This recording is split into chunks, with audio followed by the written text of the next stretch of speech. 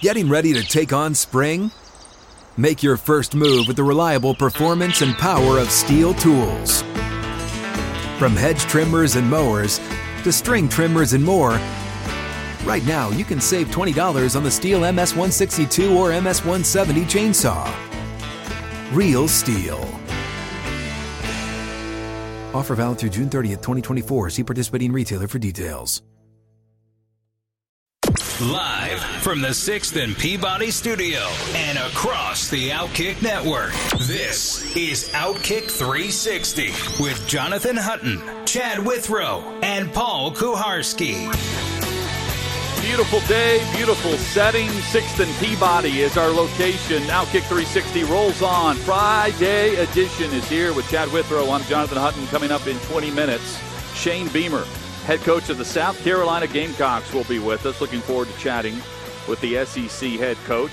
Later in today's show, an hour from now, Brent Hubbs of VolQuest.com will be on. The latest SEC news, notes, headlines surrounding name, image, likeness.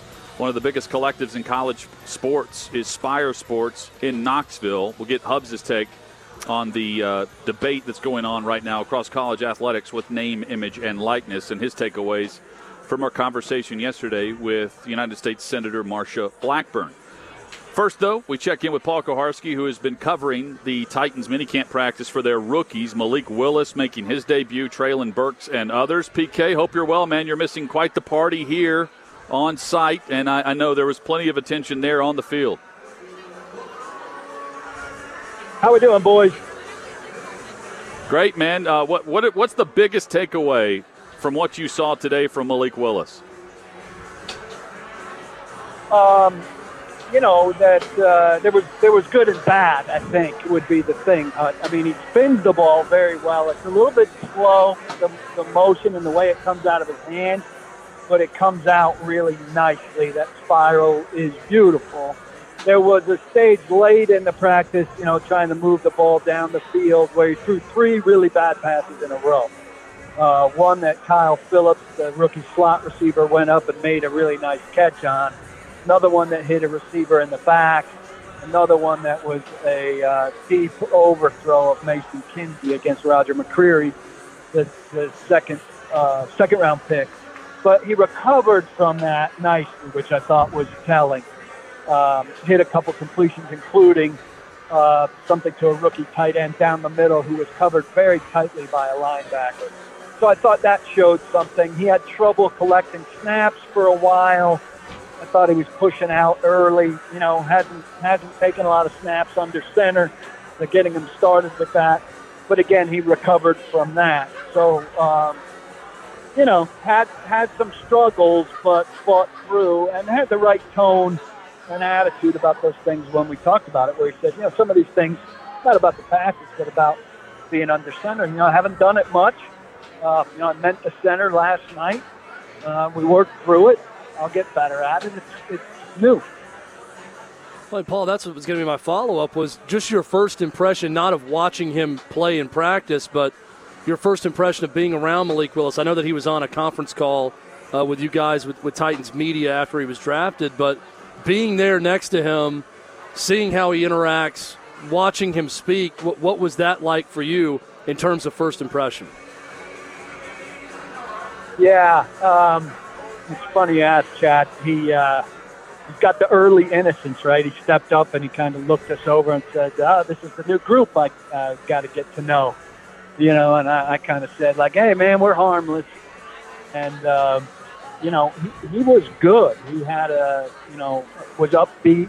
He's got a good energy about him and stuff. And I thought he handled himself well. He had a calm and patient answer for those questions, some of which were about bad stuff. Wasn't defensive.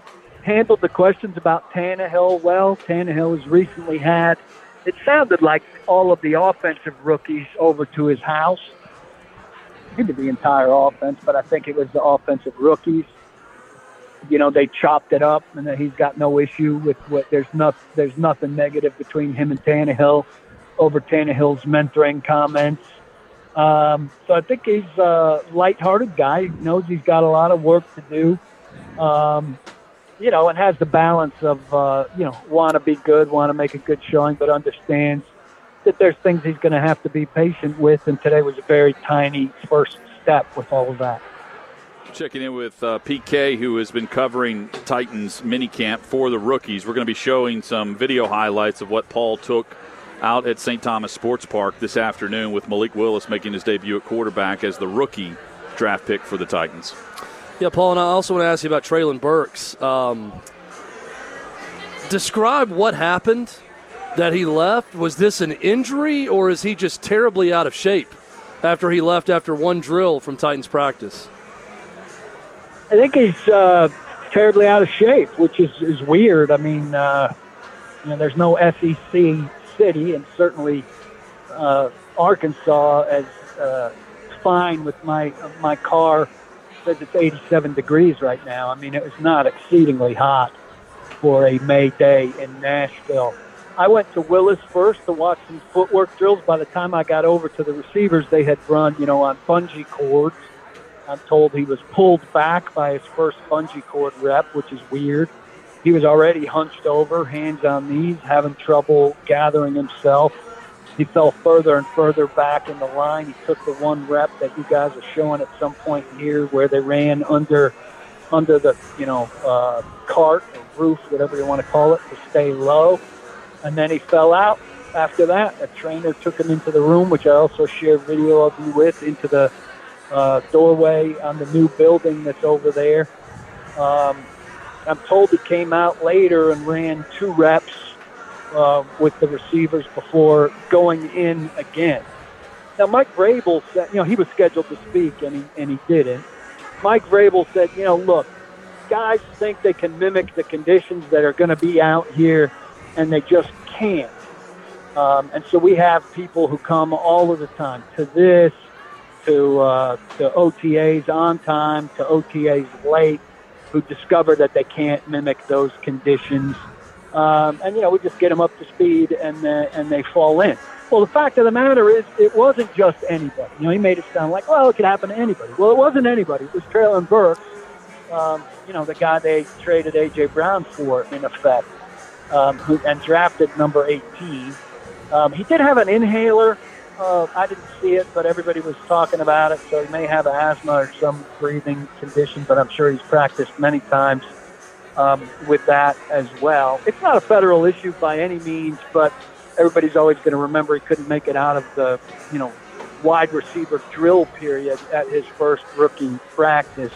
Thankfully, though, Chad, like you're saying, it's not the beginning of a hamstring or a calf or a groin or something like that.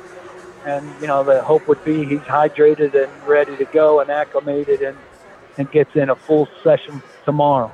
Some other, scrub offensive lineman, undrafted rookie left later on in practice. I suspect it was also he. I'll preface everything by saying that there are Pro Football Hall of Famers from years past that would get in shape in August leading up to camp and be very overweight and out of shape this time of year. It's extremely difficult for a player, especially drafted in the first round, to show up out of shape 2 weeks after the NFL draft, Paul. Like, it's hard not to look at this and just shake your head. Well, I mean, they're running back from Michigan, Hassan, I'm going to forget his name, Haskins. Yeah. I mean, he played at Michigan. He didn't have any problems. Chig, the tight end, from Maryland, Vrabel said he was having a hard time, but we saw him running 40 yards to get back to a huddle. So, he was Burks was the uncharacteristic guy today for sure. Other guys may have been struggling, but they were able to struggle through it. Burks was not able to struggle through it today. Is it a big statement or a small statement? Hopefully it's something that's forgotten about in relative short order. But like you said, very odd for any high-caliber NFL guy to be in the sort of shape that doesn't get him through a rookie practice on an 87-degree day, not a 97-degree day. And look, I'll reserve the right that maybe he's sick, he's got a bug, something. There's a lot of things could be going on that he's not just out of shape. There's something else going on. Vrabel could have said that. Yeah, and I'll also say, though, Vrabel to say it's just different. It's so different when you get out here. It's not. Paul, I've been to a lot of football practices before. I'm not there every day, but I've been to SEC practices, and I've been to rookie mini camps, and I've been to training camp practices.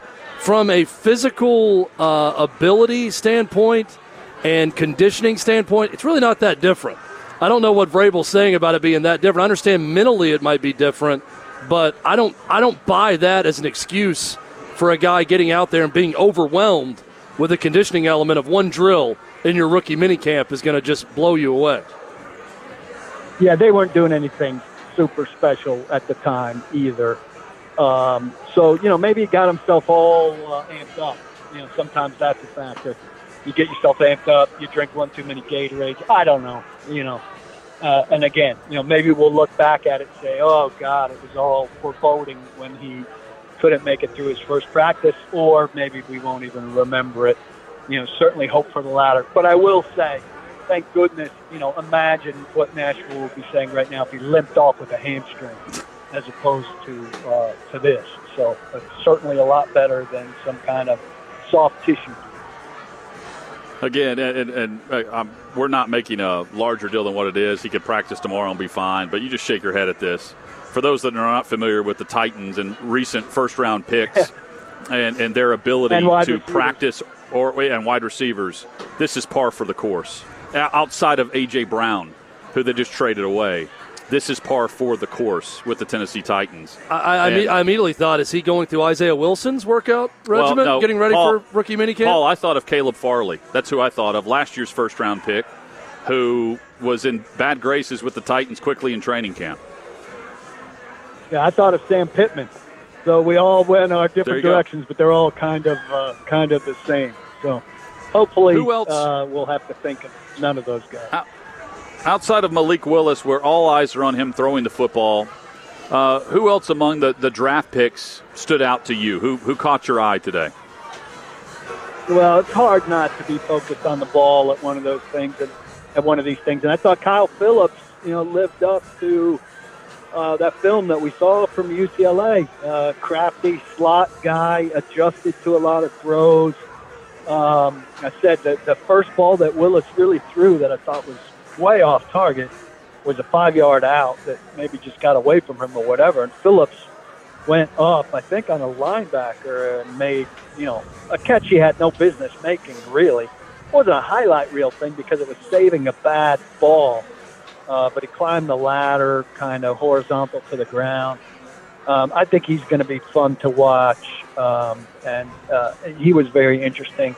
It was interesting to me that Chance Campbell, the late draft pick who's an inside linebacker, wasn't wearing the green dot.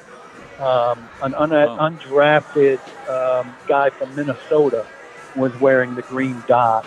So I don't know how much that means. Maybe, Minnesota played something closer to the Titans' words and language, and he picked up on it quicker. I don't know how basic it is on day one or what they do.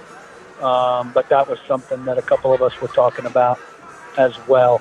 And I thought Hassan Haskins, looked like he knew what he was doing. I think it's probably easiest to look best running the ball on a day like today, and he certainly took a good share of handoffs. Final 2 minutes here, Paul Kuharsky with us, who's checking in via his cell phone, chatting about what he observed at Titans rookie minicamp. We hit on this throughout the majority of the first hour, the schedule release. Chad watched all of the video releases across the NFL from all the social media teams. I know you're having a column that is either about to post or has posted at Outkick.com reviewing your top takeaways from the social media teams and how they unveiled their individual schedules. What did you take away? I mentioned just personally Carolina. What the Panthers did was superb, but I fully admit I haven't watched all of them like you and Chad have. I didn't like Carolina's. I thought it moved too slowly through the schedule. I thought the best two by far, the Chargers, which initially I thought this is going to be a disaster. They took shots at everybody in this thing. They took shots at Deshaun Watson, at Urban Meyer. I don't even want to tell you. You got to watch it 4 or 5 times to see all of the veiled shots they're taking in there at everybody, getting away with murder or not afraid to tick people off. I thought it was fantastic. And the best one, I don't know, maybe one of the late-night hosts is doing this, out-of-context stuff, but the Jets, I thought, ran away with this thing. The column is up, by the way, at Outkick. The Jets had all this out-of-context stuff from commentators, analysts, coaches, and players that they then put into little cartoons of stuff going on in the cities that they're traveling to or for the opponents that they're playing against. I thought it was brilliant and carried over the Jets' big winning offseason. How did you like those two, Chad? No surprise here. I'm not a cartoon guy, so I didn't have those in my top. Yeah, I don't get the references. Two different cartoons on I'll that have one. to take the NFL media that watches anime that thought it was great. I will I'll say, take their credit for it. I will say, Paul's right. The shots taken. I don't like anime in either. the anime was terrific. I mean, those were the only two I know of. I don't get the other references throughout it. Apparently, half the NFL media is huge anime fans. Yeah, I'm not big into either of the cartoons. I did not like the Jets one. I know what they were trying to do. I liked the Panthers one. I loved the Golden Tee Packers one. I haven't seen the Golden Tee theme one. I want to see that. And I liked Peyton Manning and Russell Wilson as his intern. Yep. I thought there was a little bit too much playing on curse words. Paul, they were like bleeping out the curse words over and over. I'm like, okay, we get it. It's funny the first couple times, but we know that you're cussing and you're bleeping it out for comedic effect. And I thought the Eli. Look, I'm a big Peyton and Eli fan. I thought Eli's one with the Giants was pretty good too. Those are the ones that jumped out to me. Yeah, pretty good. Good. The Titans did this high-minded. They're going to do this historical series on Jefferson Street in Nashville, which is nice. But they were like, okay, people are going to tune in for the schedule video, and since they're tuning in for that, we're going to do a preview of this series we're doing about Jefferson Street and the history of Jefferson Street in Nashville. And I just think, last I checked, it wasn't getting a lot of clicks. People weren't in the mood for that. That's not what they're looking for. They were like, oh, everybody's going to watch anything, so we'll debut this high-minded vision that we have. And I think it completely backfires. I don't know what you guys thought about that. I did not. I was not a fan of it. It was way too high-minded for what this is. You're right. And also, Paul, I noticed I went to a story that clipped everything off Twitter, so you could just click on it and stay on the site and watch the Twitter video and expand it. I like that. The Titans was the only one in the league that took you to a YouTube page.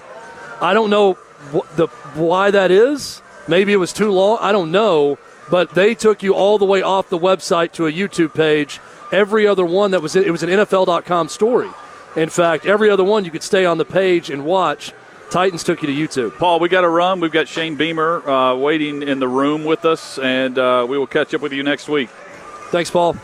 Have a great weekend, boys. Everybody, don't block the box too. Lock your lock. We'll have a cheers for PK with the 360 drink. Shane Beamer, head coach of the South Carolina Gamecocks, next on Outkick 360. Get ready for the greatest roast of all time, the Roast of Tom Brady, a Netflix live event happening May 5th. Hosted by Kevin Hart, the 7-time world champion gets his cleats held to the fire by famous friends and frenemies on an unforgettable night where everything is fair game. Tune in on May 5th at 5 p.m. Pacific time for the Roast of Tom Brady, live only on Netflix. Outkick 360 rolls on from 6th and Peabody in Music City, downtown Nashville. Glad you're with us alongside Chad Withrow. I'm Jonathan Hutton. We have a great backdrop today. Friday outdoor series here at 6th and Peabody. We got the cornhole and everything going on behind us. I saw a sneak peek of our next guest backdrop, and it's pretty legit as well. Gamecocks head coach Shane Beamer, but no head coach cornhole of South Carolina. He joins us. No cornhole behind him. No cornhole yet, although I'm sure if he wanted that in his backyard, he certainly got it. Coach, how are you? I'm doing great. I like your backdrop better, though. It's like you got a lot more happening than I do. I'm at home, and I've just got little kids playing in the street and things like that right now. Next time you're in Music City recruiting or whatever it might be, swing by and say hello by all means. Are you getting a vacation? I know this is either time for vacation or you're right around the corner from where coaches actually get a little bit of time off. Maybe not you, but your staff. What do you have planned? Yeah, I wish. May's busy. Our assistant coaches are out on the road recruiting right now, and head coaches aren't allowed to go out. Just came from the facility. We had a great recruit that's here visiting today, so I just got done visiting with him. And really the month of May for me is recruiting, in-house, and then a whole lot of Gamecock clubs. I've been going to Gamecock clubs across South Carolina for the last few weeks and visiting with donors and just trying to continue to move our program forward. And June will be busy with camps and recruiting, and then we'll get a little bit of time in July as we head into the season.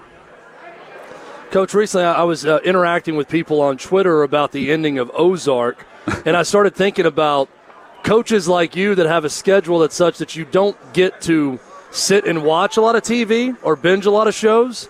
Is there a show that you hear a lot about and you think, man, I'd really like to watch that at some point in my life? Maybe I'll get around to it when I have a couple weeks that's a little bit more downtime than usual.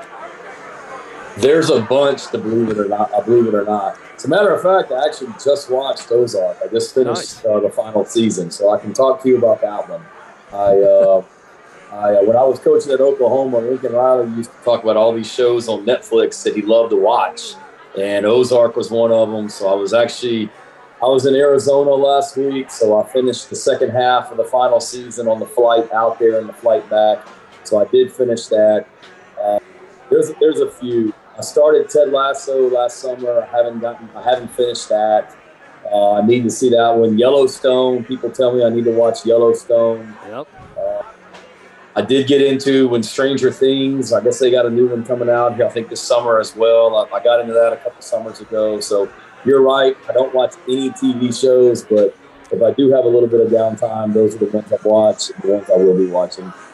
We're going to do a podcast, Coach, Chad and I, and Paul, who's not here but will be here, recapping Ozark. I haven't watched it yet. I've watched it up until the final season. I've got to binge it. It is on the to-do list this weekend, and I have full faith that I will be able to finish this by Monday. Well, so no spoilers, please, But, guys. I mean, also, you just laid out a number of shows, and I'm thinking, first off, you got good taste in shows because I've seen everything that you laid out.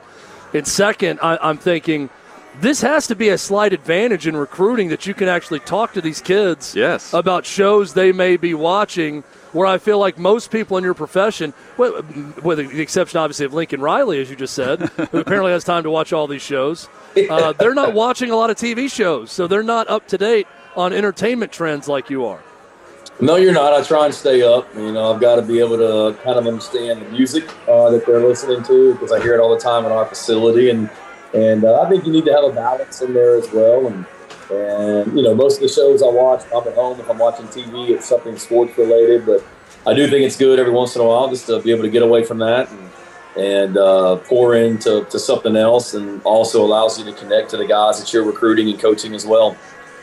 Speaking of staying up with trends, are you up to date on the trend with the NCAA? It appeared like they were falling apart. Their president resigns. And then a couple weeks later, they come out and say, well, now we're going to lay the hammer on all these things retroactively in the past. What are your thoughts on right now where the governing body of college football and college sports is, and maybe where they need to go now moving forward? Yeah, I think it's you just nailed it. It's week to week, day to day, a lot of the information that comes out. And I'm probably like a lot of coaches, the governance structure isn't what we as head coaches necessarily want it to be right now. And I think there's certainly ways to be better. So the ACC and a lot of the other conferences just had their conference meetings. We have our SEC meetings coming up in Destin here in a couple weeks. And I'm expecting this to be my first time ever being there in person in Destin. And I would imagine this will probably be the most the biggest time that things have gotten done. I mean, I'm eager to jump into some of those meetings with the athletic directors and head coaches in the Southeastern Conference and try and figure out what the best way forward is. Because right now, there's no question it's not where it needs to be, and we need to continue to find ways to make it better. South Carolina head coach Shane Beamer, our guest on Outkick 360. Coach, you were among the first staffs with Kirby Smart at Georgia, with Sylvester Croom at Mississippi State prior to Georgia. How much did that help you last year, taking a program that had just won 2 games the year prior to to 7 wins a year ago in year number 1? Yeah, no, it was huge, and relied on that so much. You know, I've been around some great coaches in my career, there's no doubt about it. But to be on Coach Croom's first staff at Mississippi State, coming in year 1, to go and be a part of Kirby's first staff at Georgia, year 1. And then when I went to Oklahoma, that was Lincoln's, second year as the head coach, first, true full off season and all that. So he was very much a new coach as well. So I had a pretty good, you're never prepared for everything when you sit in the head coaching chair. But I had great learning opportunities by being around those guys in their year 1 and year 2, just seeing how they implemented things from day 1. You know, Coach Croom took over from Jackie Sherrill. That program at Mississippi State was different than the one that Kirby took over from Coach Rick. And then the program that Lincoln took over from Coach Stoops was different than both of those. So I was able to be a part of 3 different programs, all unique in their own way, with the timing that a new coach took over, and drew from all of it. It was a huge, great value for me last season for sure. You are a meticulous note taker. I do the same thing. I don't know if I'm to your level or not, because I'm not good at implementing things that I take notes on. I very rarely go back and read them, for that matter. But you did this. You've done this throughout your entire career, and I'm sure you take things from every stop and put your own spin on it. But if let's start with Lincoln Riley. What were things that you now implement from him that maybe you've put your own spin on? Is there something that you can point to last year, either in a practice or in a game or management during the week, that you would say, yeah, that's something I picked up on along the way?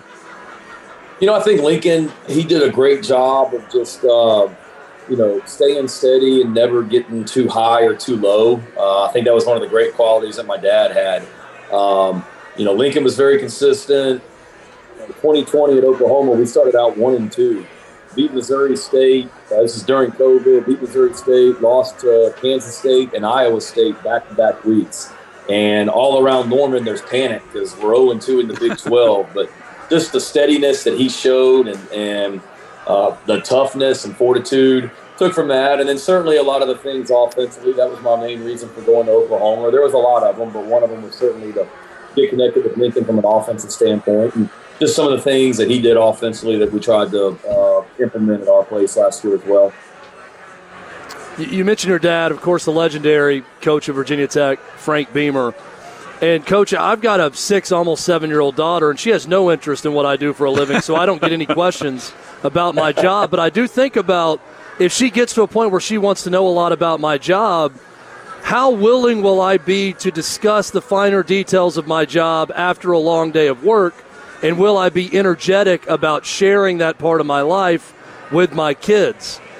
Was that something your dad was energetic about when you told him, hey, I kind of want to do this, I want to get into coaching, and you would ask him questions? Hutton asked about your note-taking. Were there a lot of mental notes about how he would treat your questions when you asked him about that profession? Yeah, no doubt. I think I learned from watching him all those years. There were a lot of mental notes where, a lot of the questions that I have still to this day, I kind of already know the answer to what he's going to say. When I first talked about getting into coaching, his first reaction, he would tell you the same, was really like, are you nuts? Are you crazy? Like, you've been around this family all this time and you've seen how up and down this profession is and you want to be a part of it. But he was very willing, still is to this day. Now I've got 3 children. My sister has 3 children. He's more interested in being granddad than he is advisor to me. I got to drag it out of him. But he was willing to help when I was growing up. And I really was just able to take so much just from watching him, particularly early on. I mean, in high school, Virginia Tech was struggling. I mean, my freshman year in high school, Tech won 5 games. Sophomore year in high school, they won 2 games. It wasn't until my dad's, 7th year at Virginia Tech that they even went to a bowl game. So I saw a lot of how he handled the good, but especially the bad early on, too, as I was growing up. Have you had any more fun throughout your football playing days or career coaching than the 99 season at Virginia Tech, which was, I believe, your senior year and Michael Vick's freshman year, where you went to the national championship game? Does anything compare to that year?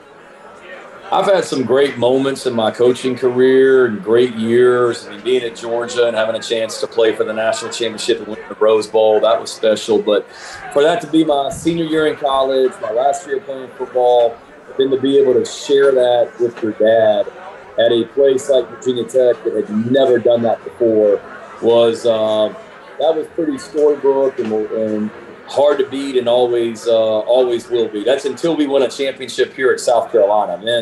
Then ask me again. But certainly that was a really, really fun year. Other than the last game, I mean, to cap it all off would have been to win that final game in the national championship against Florida State. And that's something that still sticks with me to this day and still motivates me to get back and try and win it as a coach now. But that was a pretty special year, especially having a front row seat to Michael Vick and the special talent that he is. For those that don't know, you were the long snapper that year too. How were you from snap to hold on the timer? And is your current snapper better than what you were at Virginia Tech? Oh, man, good question. I was okay. That was a way for me to get on the field. You know, I was in 8th grade, and I was a quarterback, receiver, defensive back growing up. And I think it was about 8th grade. My dad had a very real conversation with me, and it was, Shane, you're not going to be talented enough to play football at a high level if you want to be a quarterback or a receiver. But you're pretty good at snapping. You ought to try and work on that.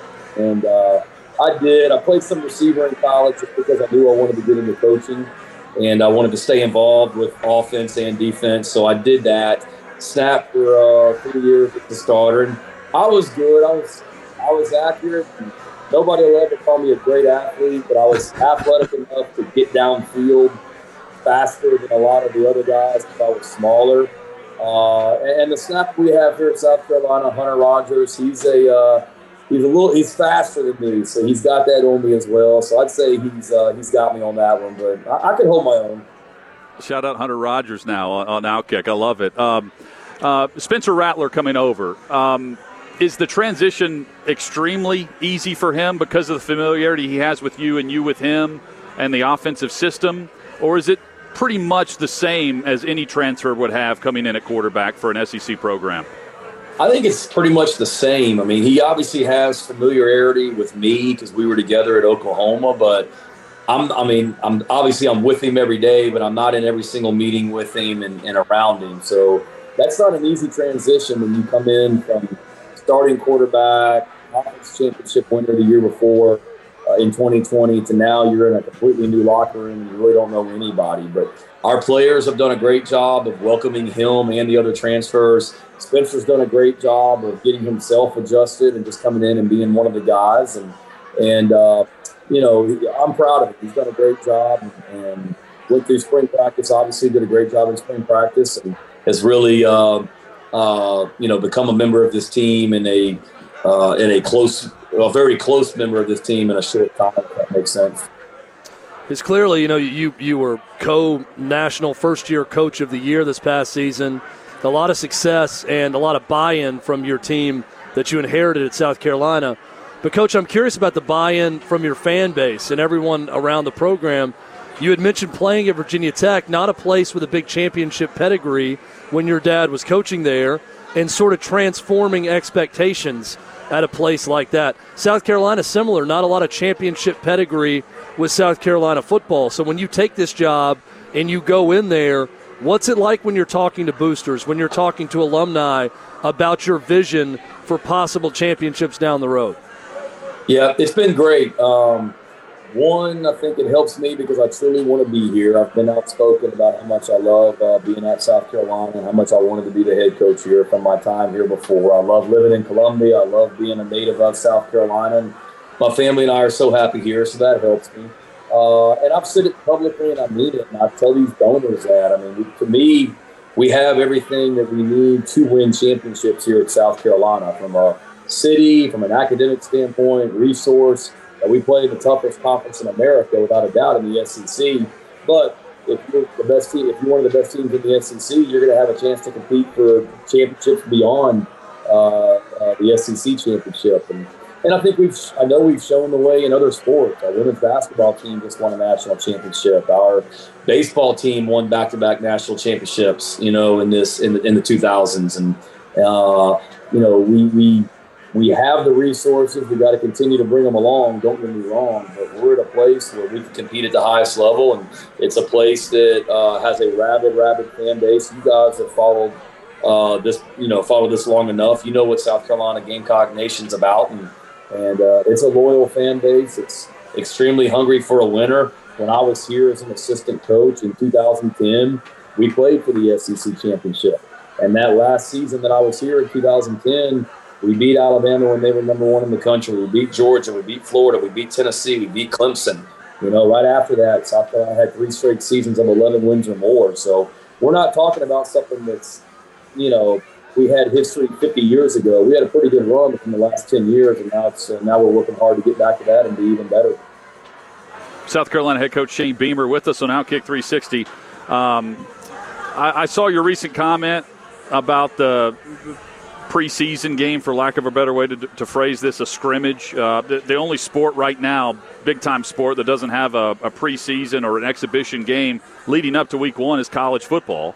I came into the studio that day, I said, man, this would be awesome, either in the spring or in August.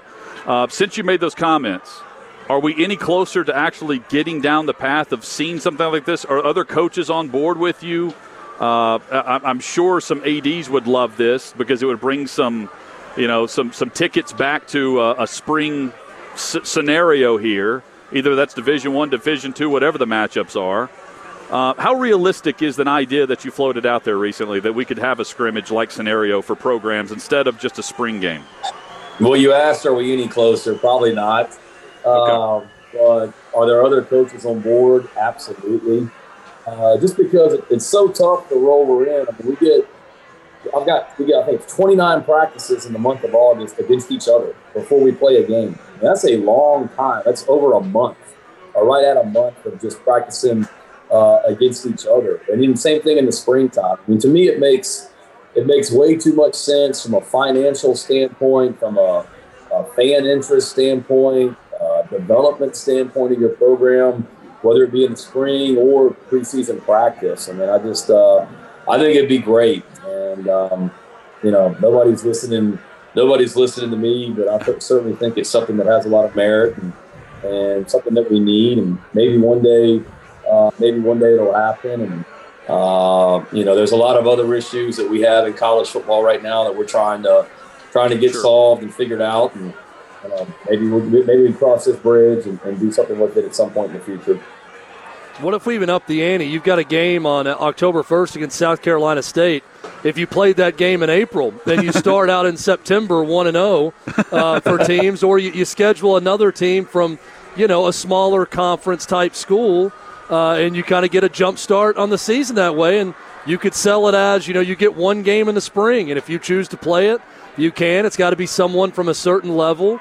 There's a lot of talk about these programs are in danger moving forward when you see the further separation of the major conferences. It's a way to get them a little money in a time they're not normally getting money also. I think it's a win-win for everyone, Coach. Yeah, that's I hadn't thought of that. That is certainly a outside the box thinking for sure, and something to think about also. I love it. I mean, the more we can help the other programs, we've got some great programs in this state, or even if just regional rivalries. I mean, we don't play NC State anytime soon, I don't think. Georgia Tech, we don't play anytime soon. There's a lot of regional rivalries with other schools here that we don't play that I know there'd be great fan interest in, as well as the opportunity to compete against some of the smaller schools also. So I'm all for it. Just tell me where and when and who, and I'll be there. Hey, the easy marketing here is USC against USC in the spring. You and Lincoln Riley going head-to-head. I'm in. He reached out to me a few weeks ago where we were texting back and forth talking about kind of a coaches USC versus USC golf event somewhere nice with maybe some donors. Maybe this is even better. Let's combine it maybe with a football weekend too when we play USC. As long as you get to play with Will Ferrell, man, you're getting the better end of that bargain. You should absolutely sign up for that. No That's doubt. right. Hey, Coach, great to have you on the show, man. Hopefully this is the first of several, and keep up the great work and the success there after year one. Thanks for having me on. Right back at you guys. Love following you all. You guys keep up the great work also. Hope to be back on soon. Go Gamecocks. All right, Shane Thanks, Beamer Coach. there, head coach of the South Carolina Gamecocks. You can follow them on Twitter at GamecocksFB. Energetic dude, great pedigree. Great first year. Great pedigree and absolutely. 7-6 from 2-8 the year prior, and then what they accomplished in year number 1 and what to build on. And I think he doesn't get enough credit, or any first-year coach. Heupel's in this too, of taking over a program during a season of change across the college sports landscape. There's a lot of transition that took place across college football last year, right before the season started, and a lot of first-year coaches flourished or didn't based on how they were able to get a grasp on things. You can tell Beamer did, Heupel certainly did, and some others who did not. We'll discuss that. Plus, an event coming up. We've got Eccles behind us. Yes. Look at this drunk uncle behind us on Outkick 360. Our very own drunk uncle. There he is. Our Will Ferrell, John Eccles, is in the house. Coming up, there's something, Chad, that even your kids will be interested in with an idea you have as you take it home. I've got details on this for all of the dads out there. Is it anime? It's not anime. Great. It's something I'm in then. Let's talk about you'll it. actually want to watch. Let's talk about it. That's next on Outkick 360. You ready? Showtime. On May 3rd, summer starts with The Fall Guy. Let's do it later. Let's drink a spicy margarita. Make some bad decisions. Yes. Audiences are falling in love with the most entertaining film of the year. Fall Guy. Fall Guy? Fall guy. That's what the poster said. See Ryan Gosling and Emily Blunt in the movie critics say exists to make you happy. Trying to make it out? Nope. Because I don't either. It's not what I'm into right now. What are you into? Talking. Yeah. The Fall Guy. Only in theaters May 3rd. Rated PG-13. There's clickbait, and then there's actual cool things going on in space through NASA. There is a payoff to this, I promise. Outkick 360 rolls on. You're saying there's NASA clickbait out there? There was a report from the New York Post. They put out a link yesterday that said a meteorite was headed towards Earth. And so you click on it, and I guess it's not a false statement. It is headed in the path of Earth. It will pass by us 3.5 million miles away from actually hitting the planet. So when you click on it, you're like, what? Is this breaking news? And then you click on it, you're like, nah, it's just within some radius of NASA actually reporting it. Now, they also let us know, Chad, and you should absolutely get Evie on board with this. I know Claire will be watching. Dylan Taylor and others will probably be out there drinking a cerveza to this at 12:54 a.m. You think Eastern. Dylan strikes you as a guy that's got his own home telescope? He does, yeah. He's out there at night looking at constellations? He and Jacob Swanson both. According to NASA, a partial lunar eclipse will be visible starting, this, by the way, is Sunday night going into Monday morning. Okay. All right? From 10:15 p.m. Eastern to 12:54 a.m. Eastern. So, the entirety 9 o'clock of that till window. 11:30 window. Yeah. A partial lunar eclipse. It occurs during the full moon phase. The moon will generally be visible starting around sunset. This means most viewers on the East Coast will see the lunar eclipse in its entirety, while those on the West Coast will be able to see the lunar eclipse in progress. The next one will not happen until March of 2025. So I just passed this along, because I actually think you're in the cool dad phase with Evie right now. Yeah. And you can take advantage of this by letting her stay up late on a Sunday night for science. Here's the dilemma. Do I let her staying up to watch this lunar eclipse sacrifice affect your Monday? Well, my TV time. Oh, her Monday will be fine. Like, she'll get up and go to school. It'll be fine. But it affects my downtime to watch TV on a Sunday night. And I cherish those moments. It will appear. I cherish these times. The moon will be blood red. I should cherish the moment with my daughter with the lunar eclipse more, but I might let her stay up. I'm definitely going to be watching. The Earth will be. You sold me now. I'm going to be taking this. We will be directly between the sun and the moon on Sunday night. So it'll be a blood red. The blood red moon. Yes. I'll be looking at it. If Evie hears about it at school, which is possible, then certainly not by listening to this show. She'll be staying up. Yeah, or ever asking anything. Dad could be any number of professions to Evie. She doesn't care. How about Beamer? Shane Beamer as a long snapper at South Carolina. Senior year, Michael Vick's a freshman, comes in and takes college football by storm. That year, I don't remember the final score. It was like 56-0. Virginia Tech played number 16 ranked Syracuse. I've asked Bullock about this. 16th race, and they just beat them 50. I mean, just drum them. Well, no contest. He's not a big guy. No. Shane Beamer. So I laugh at the small long snapper. You talk about how much ground he could cover. Yeah. How quick he could get down on punt coverage as the long snapper. I'm thinking, because you're the smallest long snapper probably in college football at that point. I was with someone. He's a really good guest, though. Fun guy to talk to. The weekend at the USFL, I won't name the coach. Someone was timing the long snappers for 3 teams. And I said, how is it going? He's like, it's extremely slow. And I said, welcome to the non-NFL. Yeah. Everything's going to be slower than what you expected. Shane Beamer may try out for you. He could go out here and do it right now. That's right. Headlines next. Brent Hubbs as well from VolQuest.com talking SEC, Vols, NIL, and more on Outkick 360.